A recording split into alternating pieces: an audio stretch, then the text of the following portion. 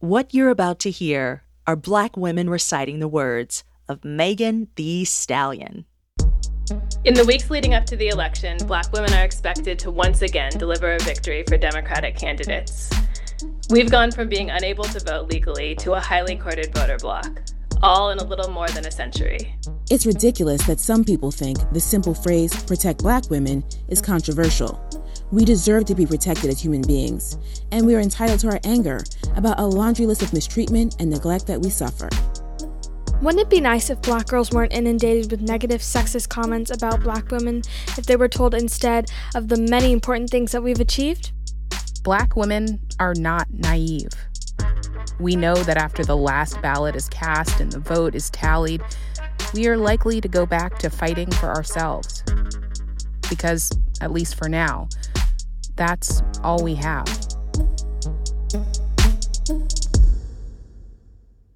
Megan Thee Stallion wrote these words as part of an opinion piece for the New York Times, and her words leapt off the page for me. There's something about hearing the voices of Black women reading it, too. Here's the truth. Black women are by and large on the front lines of the political fight for democracy. Last year, we saw a record number of Black women serving in Congress, and there's data that shows Black, brown, and Indigenous women are in the trenches as political activists, volunteers, and everyday people, mobilizing Americans to get out and vote. I'm talking about all of this with Farai Chideya. She's an award-winning journalist who knows both personally and professionally why Black women show up each and every time, and in this moment, what's at stake for all of us. And we're also going to explore what freedom feels like with Jasmine Moore, who says sometimes it's tying up her roller skates and letting the wind hit her face. Roller skating is proof that I can take up space and do it happily. Dear Truth Be Told. Dear Truth Be Told. Dear Truth Be Told. Dear Truth Be Told. I really need your help. I need your help. I need your help. I'm Tanya Mosley, and that's what we're taking on this episode of Truth Be Told. We'll be right back.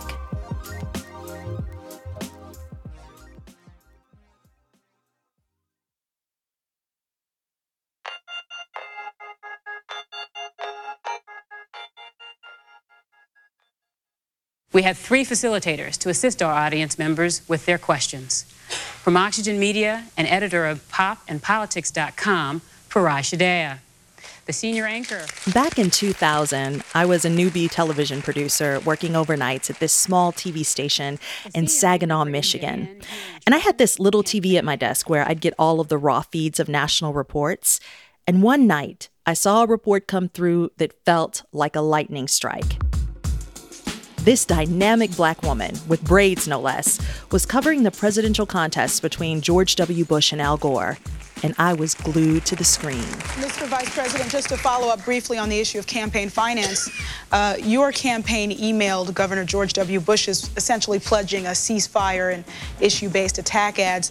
And that woman was Farai Chideya, and as you can hear from that C-SPAN clip, she was in it. I mean, she's been covering presidential elections for more than 20 years now, along with almost every major story you can think of. And she's got a new radio show called Our Body Politic, which takes on complicated but vitally important questions like, how do we collectively rebuild America in ways that nourish us and our communities? Farai Chideya, welcome to Truth Be Told, and congratulations on your new show. Tanya, thank you so much. I just love your show. I was listening to the show on Black men's mental health, and it just really touched me. So many topics that you do are ones that I don't hear anywhere else, and I just want to give you props for that. But you know, you were 2020 way back in 2000. I mean, meaning your ideas and, solutions that you're proposing today to improve journalism and political coverage, you were talking about these things back then. I can imagine it's bittersweet. There's definitely been a lot of bitter as well as the sweet. You know, if people go to my Twitter feed, I have a pinned tweet talking about the blatant employment discrimination I faced throughout my career. And that's not even a comprehensive list. It's like the greatest hits. And so one of the things I think people need to understand is that America is poorer intellectually and sociopolitically for having censored and excluded the voices of Black, Latino, Latina, and other people of color. You know, it's just we have to recognize that the act of truth-telling is an act of everyone bringing to the table their gifts and then fighting about how we write the first draft of history. It can't be told by any one group or any one person. Okay, let's talk about your new show, Our Body Politic, which focuses on what you call the super demographic in American politics. And that's us. That's right. Women of color. You say that this is a show about harnessing our collective wisdom to help co-create a future we want to live in. Say more. Yeah, you know, I was just today at the hairdresser because that's what we do, even in a pandemic. That's She's right. extremely safe, only allows 2 clients in at a time. But my hairdresser is an immigrant from Guyana. And after I really got to know her, she would talk about the SUSU she was a part of, which is a trust-based saving system used by West Indians, West Africans, many other groups of people. I got her to let me join her SUSU, and it was great. And today we were talking about all these scams because so many Black and brown people are broke.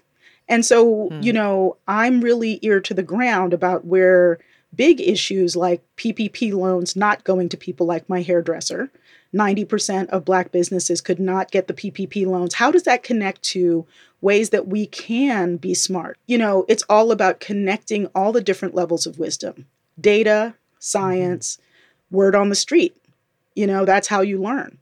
When you say the super demographic, what do you mean? So people who are Latino and or non-white are 37% of America.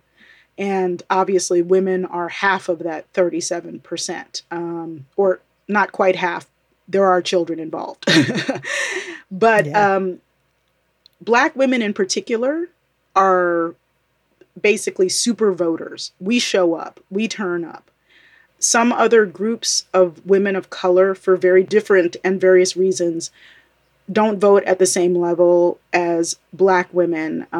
I think Black women have a specific place in politics, but all women of color are people who can tip elections.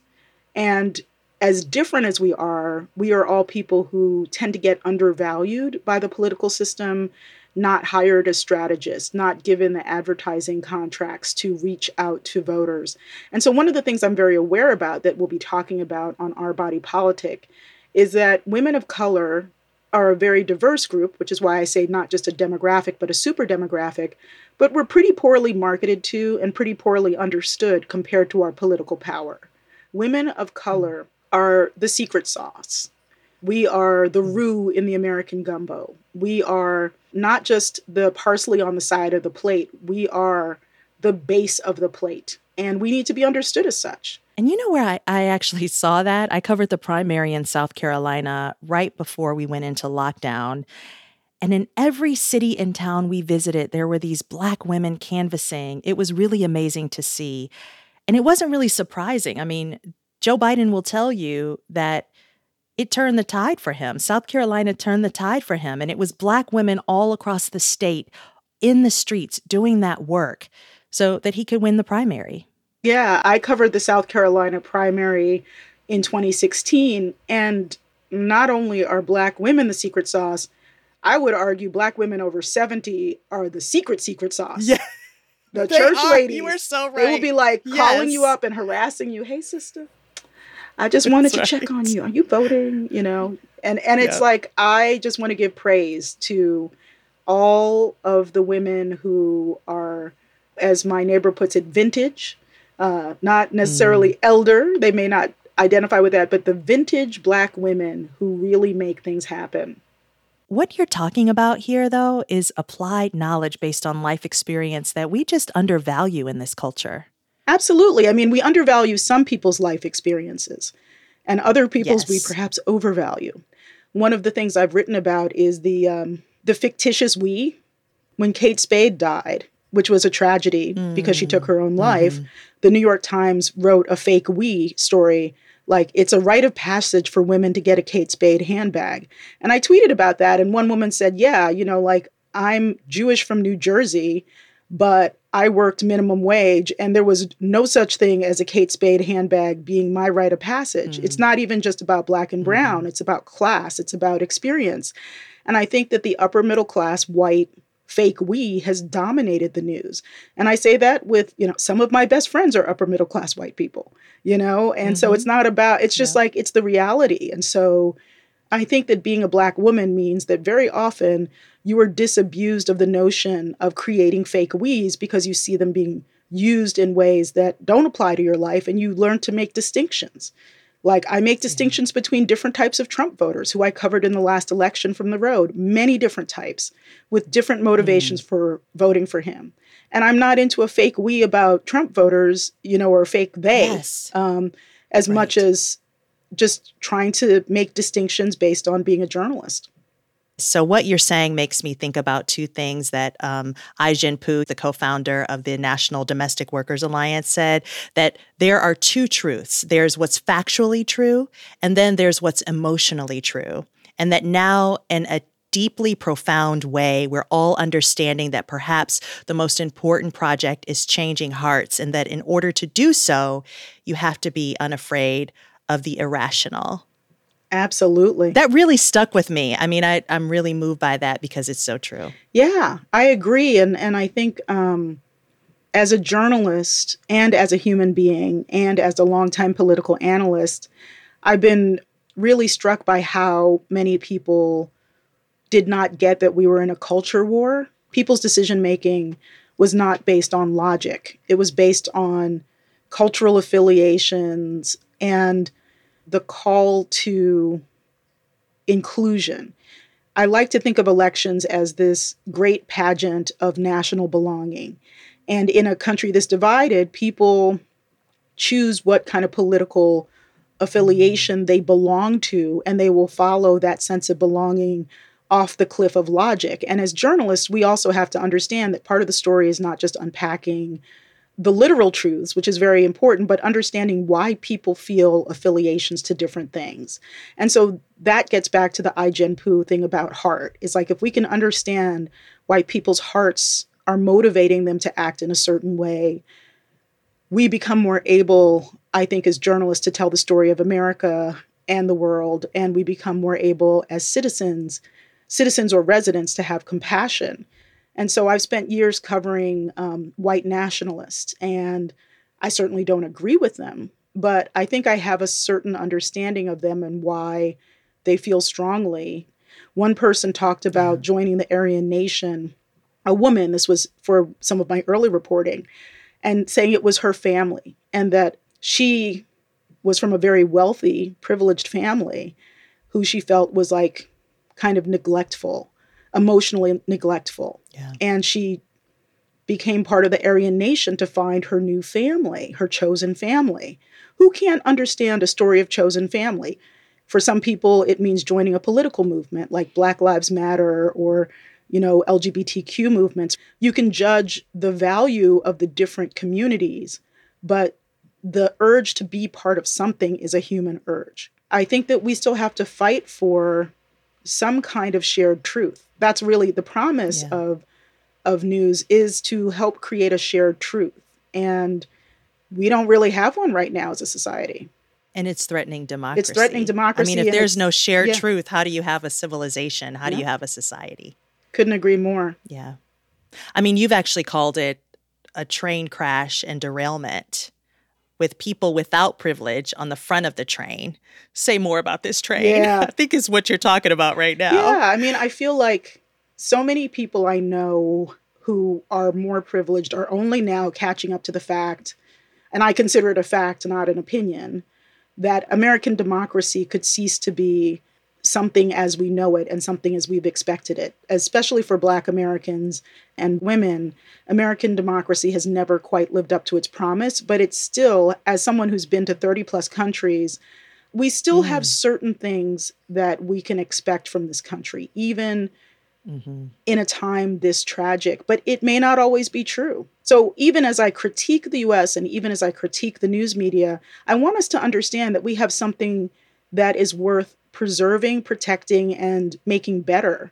And I think that the people at the front of the train, who are people like the people in my building in Crown Heights, Brooklyn, where I am now, who are essential workers, they've been under fire for years in the American economy, in a gentrifying still majority Black neighborhood where basically I'm what I call in some ways a brown gentrifier. I moved here with my fancy college degree and my white collar job. And a lot of my neighbors are working retail, they're home health aides. And 5 people died in my building in the first month of the pandemic alone. So people like my working income neighbors knew that we had hit a wall in America. And then people like me who had more privilege but still had a proximity to lots of people without privilege. And then there's other people who are just like, wait, what? What's happening? We could lose democracy as we know it. And it's just like, yeah, dude. Yeah, we could. Yep. And I can't, rather than whine about the people who are just getting the memo, it's like, now's the time to step up. Even though the memo about the train derailment took a while to reach you, let's all be out saving lives. Like, let's all do it.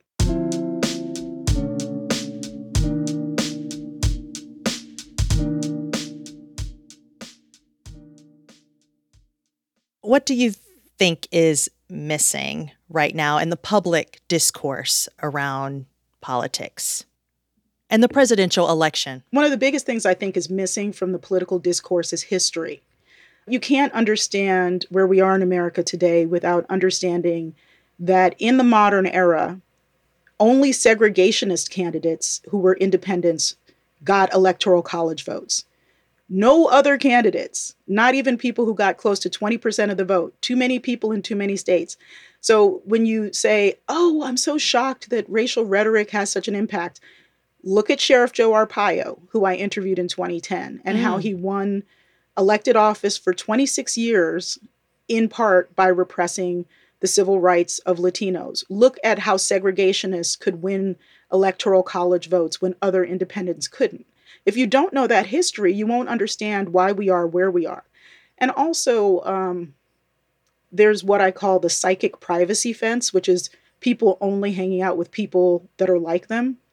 Oh, yeah. It's like, you know what? How you live is not the only way to live. And if you don't understand how other people live, you're never going to understand America. I'm a big fan of data and also critical of data. Like polling about women of color is atrocious for the most part. Exactly. Particularly for certain groups like Asian Americans and Indigenous Americans. Indigenous Americans are a vital part of American life, but are not quantified as such. So things like that. Like when you look at a poll, do you understand why people of color are or are not quantified well by that poll? Those questions are not being asked. I mean, it's the number one thing that I think a lot of the public, it's why there's so much confusion too.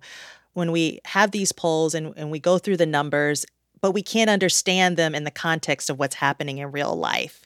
Like, okay, this poll is telling us one thing, but my day-to-day is telling me something else. We're seeing people in the streets right now. Like, that's not being reflected. Absolutely. Yeah, but, I don't want to sound totally like a Debbie Downer. I do think that there's a lot of wisdom in this country. So I always try to spend time with elders. I have several friends over the age of 90. And I'm blessed to know them. You do? Yeah. One of them I just talked to the other day, Mrs. Louise Sims, who was my high school English teacher. She helped desegregate 2 different schools, in terms of acting as a parent in one case and an educator in the other. She taught me and my colleagues to be fierce, independent-minded people. And she's been married for 70 years. So she also is someone who understands love. And so it's people like that who I look to fill my soul and fill my mind and fill my heart. So if you don't have any elders in your life, go make some friends who are elders. And if you're an elder, find some people who are younger to befriend you. You are needed. Yeah, that's such good advice. It really is. Because I think many of us who are blessed to have elders in our families, it's more than that. We can have elders as friends too. There's so much that comes with that. I knew that I was winning when Mrs. Sims said, call me Louise. I was like, ooh, I'm a grown-up now. I know she went from being your teacher to now being a friend, a bona fide friend. Yeah. How are you feeling, though, as we head into the election? I mean, are you feeling exhausted, exhilarated, nervous? I'm feeling not as informed as I'd like to be about the heart and soul of America. You know, I still primarily, you're not out in the street. I'm not on the road. You know, I've been on the road for the pandemic, going to the woods and hanging out with friends. But I got a much better sense of America from field reporting last time, where I was extensively on the road, than from any secondhand reports or polling. And I do feel a little disconnected from how different demographics of people are making choices. But I miss it. And I also don't miss it. I don't miss the feeling of going to bed at night in a hotel room after spending a day being sometimes sexually harassed or racially harassed. I don't miss that. I like going to bed on my own pillow, but I miss the feeling of knowing what America is feeling. And I don't have that sense now.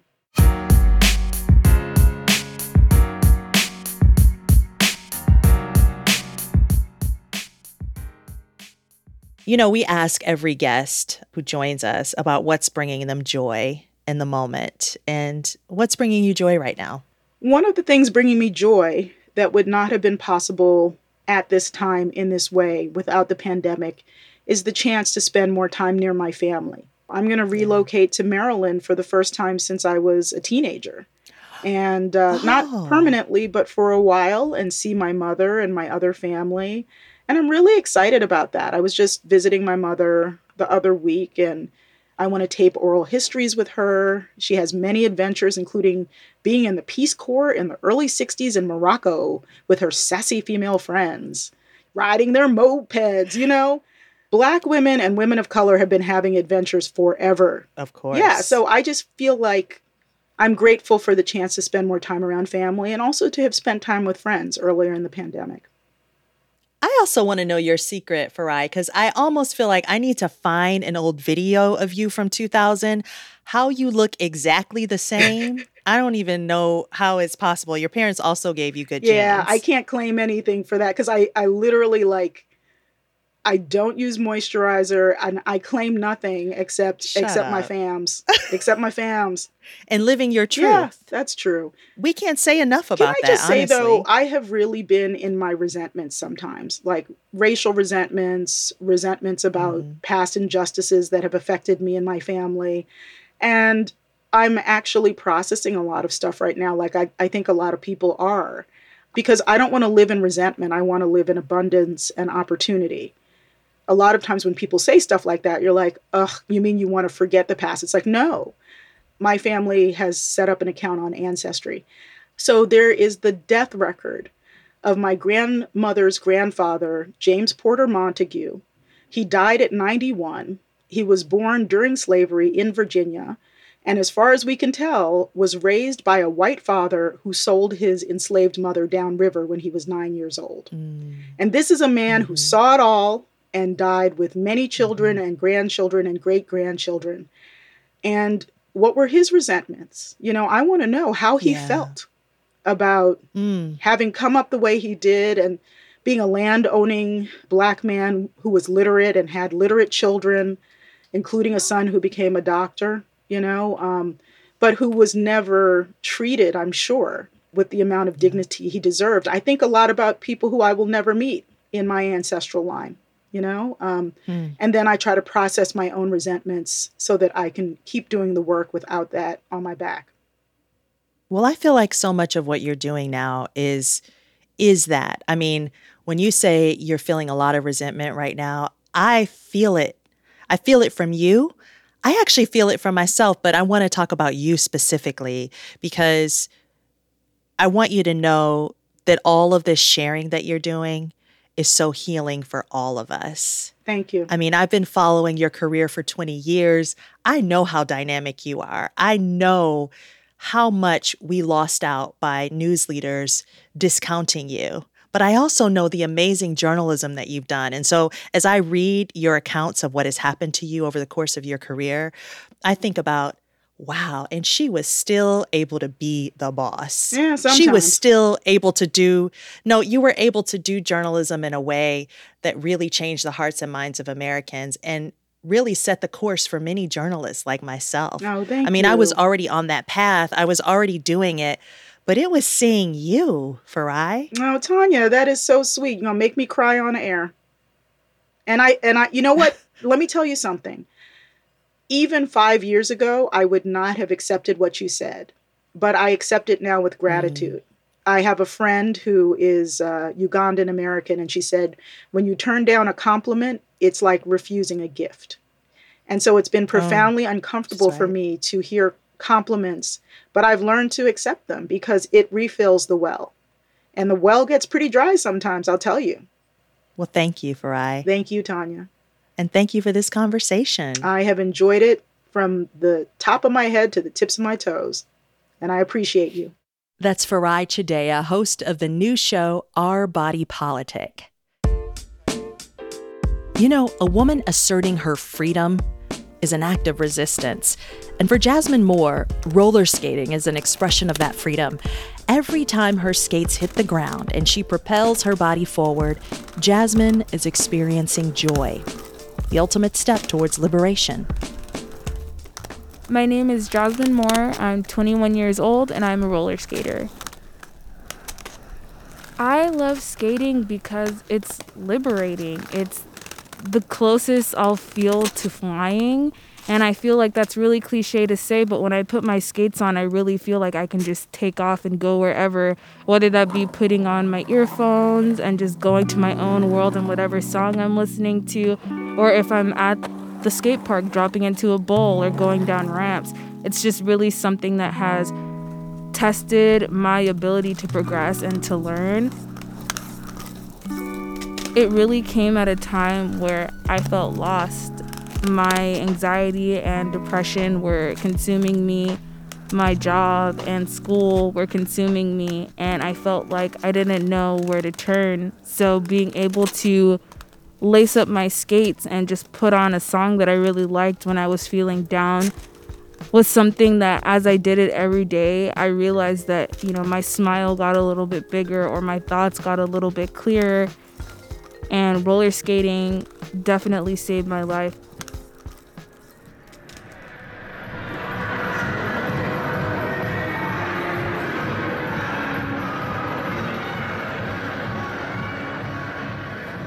Back in the 60s and 70s, when roller skating was a huge part of Black liberation and fashion and culture and existence, that was a way for Black people to feel like they could get away from the pressures of white mainstream society.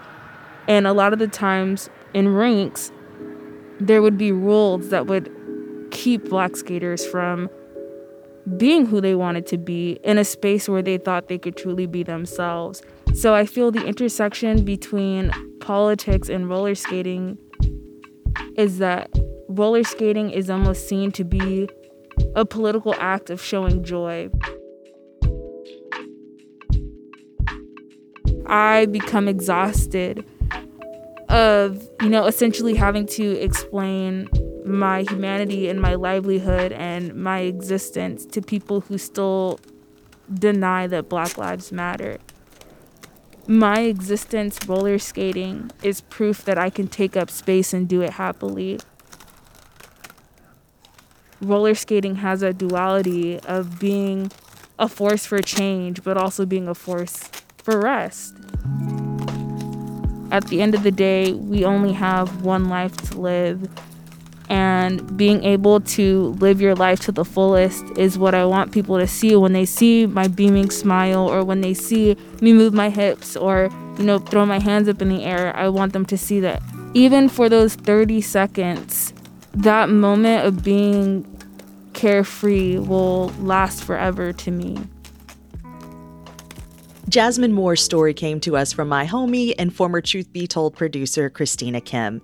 And I'm still trying to find my thing like Jasmine during these times. I keep looking at those running shoes like, one day soon. But I want to hear from you. What's your liberating pastime? What's bringing your smile and sense of power back? At me on Twitter, at Tanya Mosley, or Truth Be Told KQED.